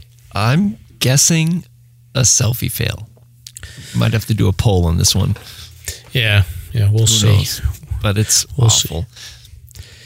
When I first saw the headline, I was thinking, what mountain or location offers a 4,000-foot drop? But then I read it and like, oh, okay, that makes sense. Yeah, it's a little deceiving because it's like when you read that, you think in terms of like, okay, it's 4,000 feet of a free fall. And matter of fact, my daughter, who's a sicko, was like doing the math on how long it would actually take to reach the ground from 4,000 feet. Mm-hmm. And it's like 15 seconds or something like that. I don't know. She had a calculator or something. Yeah. But that's a lot of time to sort of reflect on your life. But the reality is that really you'll hit the side of the canyon at around 1,000 feet. And then from there, it's just basically going down along the wall of the canyon at a pretty steep angle to eventually get to the bottom. So you actually hit the side of the canyon a lot earlier, which is, I mean, I don't think that's any help, but it's just, I figured I'd throw that out there. Interesting. Well, unusual story. But hey, going local for some more unusual stuff. Yeah, Stomp. So I actually just added this a second ago because we didn't have it on here, but there's the Forest Service is declaring an incident because there is this gathering. I never heard of these dirty hippies before, so I don't know what's going on here, but apparently there's this group called the Rainbow Family that's been in existence since like the 1970s. And they have this thing where they get together. They call it the Gathering. And they have small regional ones, and then they have the national one. And unfortunately, they've picked New Hampshire as the location for the national gathering this year. So they're expecting 5,000 people. Mm-hmm. And they've selected a campsite that is off of York Pond Road, which is basically the road that gets you to Cabot. Right. They said that the site that they've selected is probably big enough to fit about 60 people comfortably in a camping situation. That's crazy. And they're going to have 5,000 people there. Yep. That's amazing. And they're doing this without a permit or anything. They're just so it's the group has no leadership. There's no one to sign a permit. They don't believe in anybody. They don't believe in hierarchy anyway. So I guess they dig latrines for human waste. There's kids there. There's been incidents where like people have been killed at these things, but they're also drugs. Like, peace-loving hippies. So who knows? Yeah. Sex, drugs, rock and roll. My biggest concern is, fire. I just don't want to see a portion of the forest burned down from negligence. Yeah, exactly. And I don't know. I'm actually thinking about, so this is going from July 1st to July 7th. I don't encourage anyone to go to this thing, but I'm hearing that they're already showing up. Oh, yeah, they're already showing up. Oh, for sure. I may, for the sake of the show, if I'm going to be up there, I may go check it out. I'm thinking about because I was like, I want to go hike Percy Peak anyway. So maybe if I go hit Percy Peaks and then head over there, I can check it out and see what's going on. And I'll do a field research project. So we'll see what happens. But I don't know. I don't like crowds, and I definitely am not going to want to be in a field full of people pooping in latrines. You know what you should do is put on like an Obi-Wan Kenobi robe and put a hood up and just roam around and see if anybody notices you. What would you suggest I do? Because I feel like your dad went to Woodstock and stuff. So how would I dress up to fit? So I'm definitely going to go hiking first and get a little dirt on me. But how would I dress to fit in a hippie festival? I would go for, I don't know. I don't want to get myself in trouble. It's okay. Like I saw a couple news clippings and they were really disheveled. The images that they showed and, just torn, old, ratty looking clothes.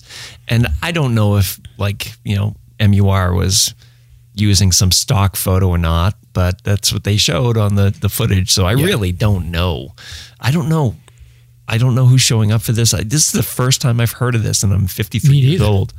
I remember you texted me and you were like, how are we in our 50s and we've never heard of this before? I know. It's the craziest thing. Yeah. But I would start with the Obi-Wan cape. Just do something like that. All right. Yeah. Then put dirt in your face, like you mentioned. We'll see. So stand by. I may have a good story for people when we come back on the 14th or whatever. All right, Stomp. So first, we got a couple of water situations here. So geez, stay safe on the water, people. One on the Pemi and one on the Saco. I mean, we're like half a degree away from 60 degrees, which is a safer temp, but it's cold out there. So these are interesting. You don't see too many of these stories. Yeah. Yeah, this is interesting. So kayaker safe after being rescued from the Pemi in Thornton. So Campton Thornton Fire Rescue crews were called to the river at 12:30 on a Thursday following a report that a woman had fallen out of her kayak and was clinging to a tree. So the rapids were moving quickly, and they said that she was starting to lose consciousness. So lucky she got there. Rescue swimmers reached the kayaker and brought her to shore. Hypothermia. She declined ambulance transport, so she came back. I'm assuming they gave her hot liquids and got her in some dry clothes and everything. She was wearing a life jacket, but the river's still running hot. I mean, it's been raining. It's running hot, but it's cold as hell. I mean, yes. I'm not sure if this person was able to swim or what, but it's a very interesting story. Thank God for that life jacket. Yeah.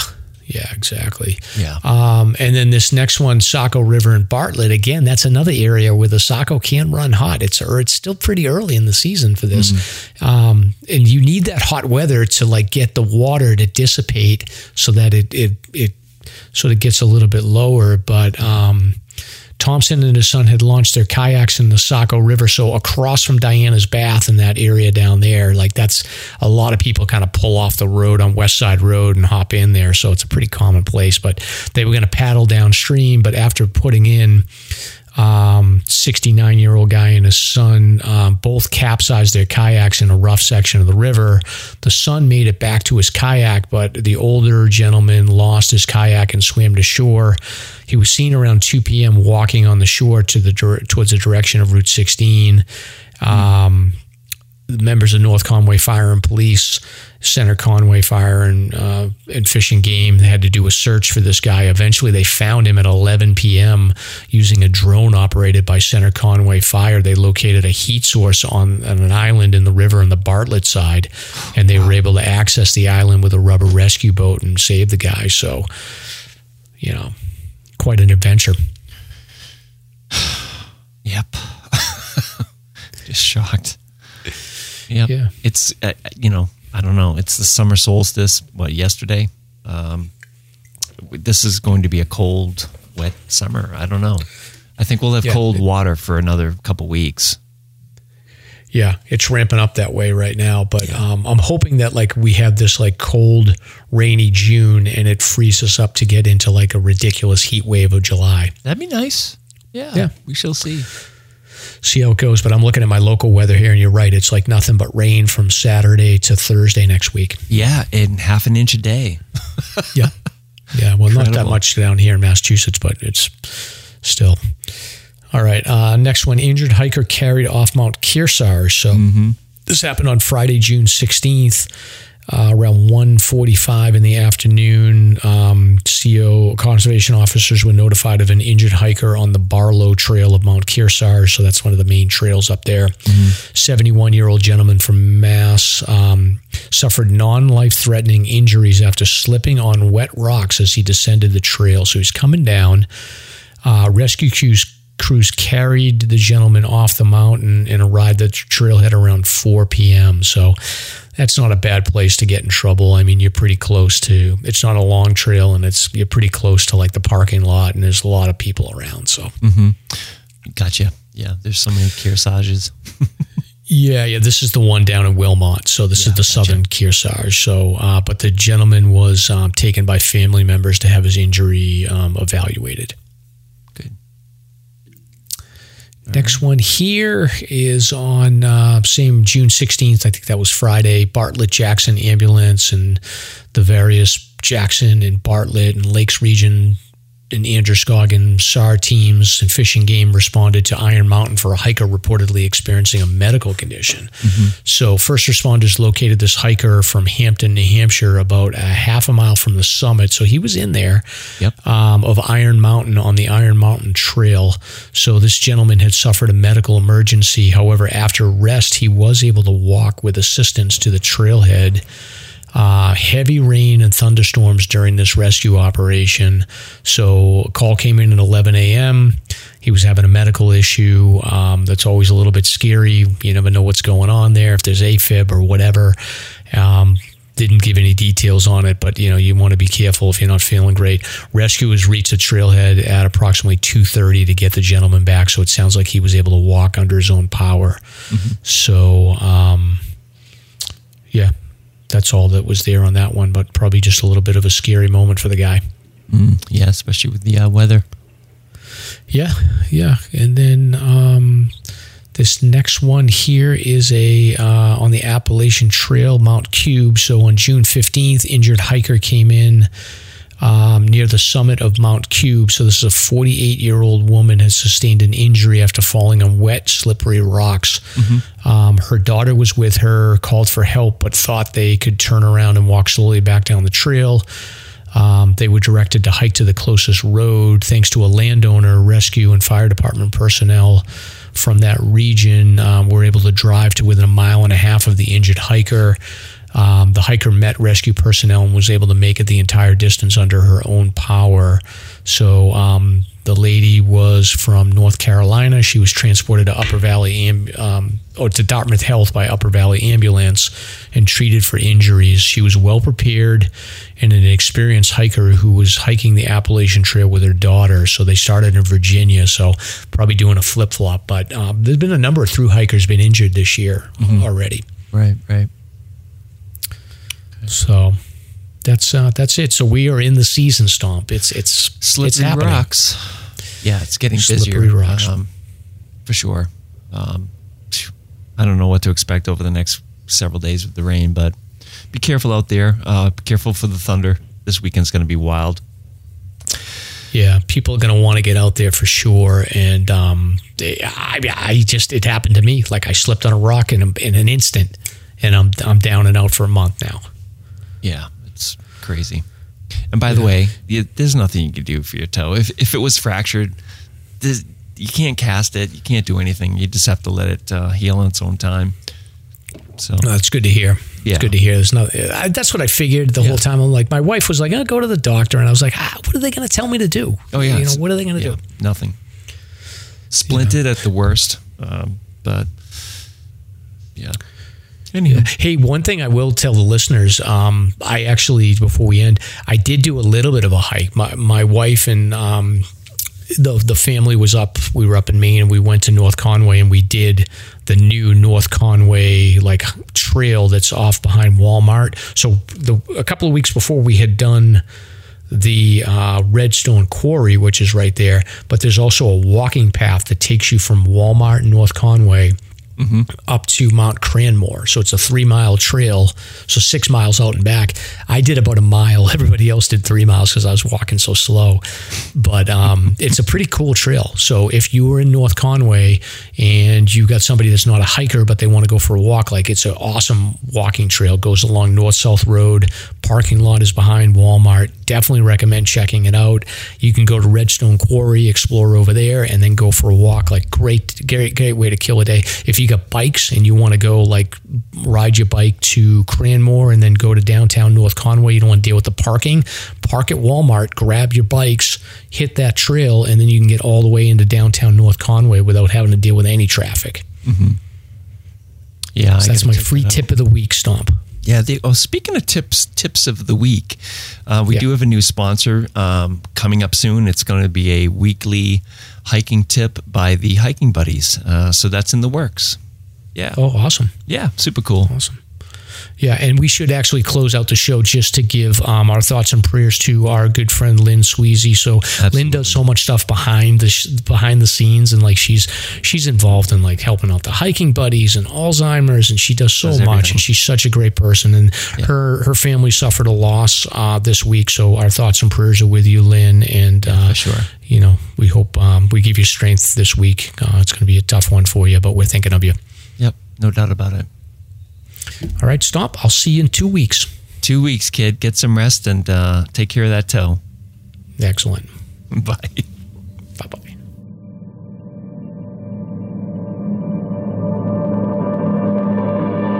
Thank you for listening.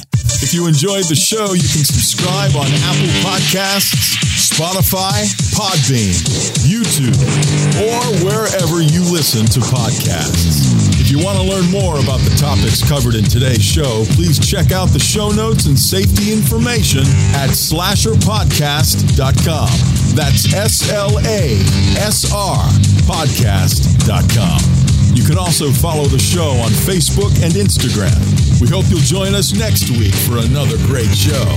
Until then, on behalf of Mike and Stomp, get out there and crush some mega. Peace. Now covered in scratches, blisters, and bug bites, Chris Staff wanted to complete his most challenging day hike ever. Fish and Game officers say the hiker from Florida activated an emergency beacon yesterday morning.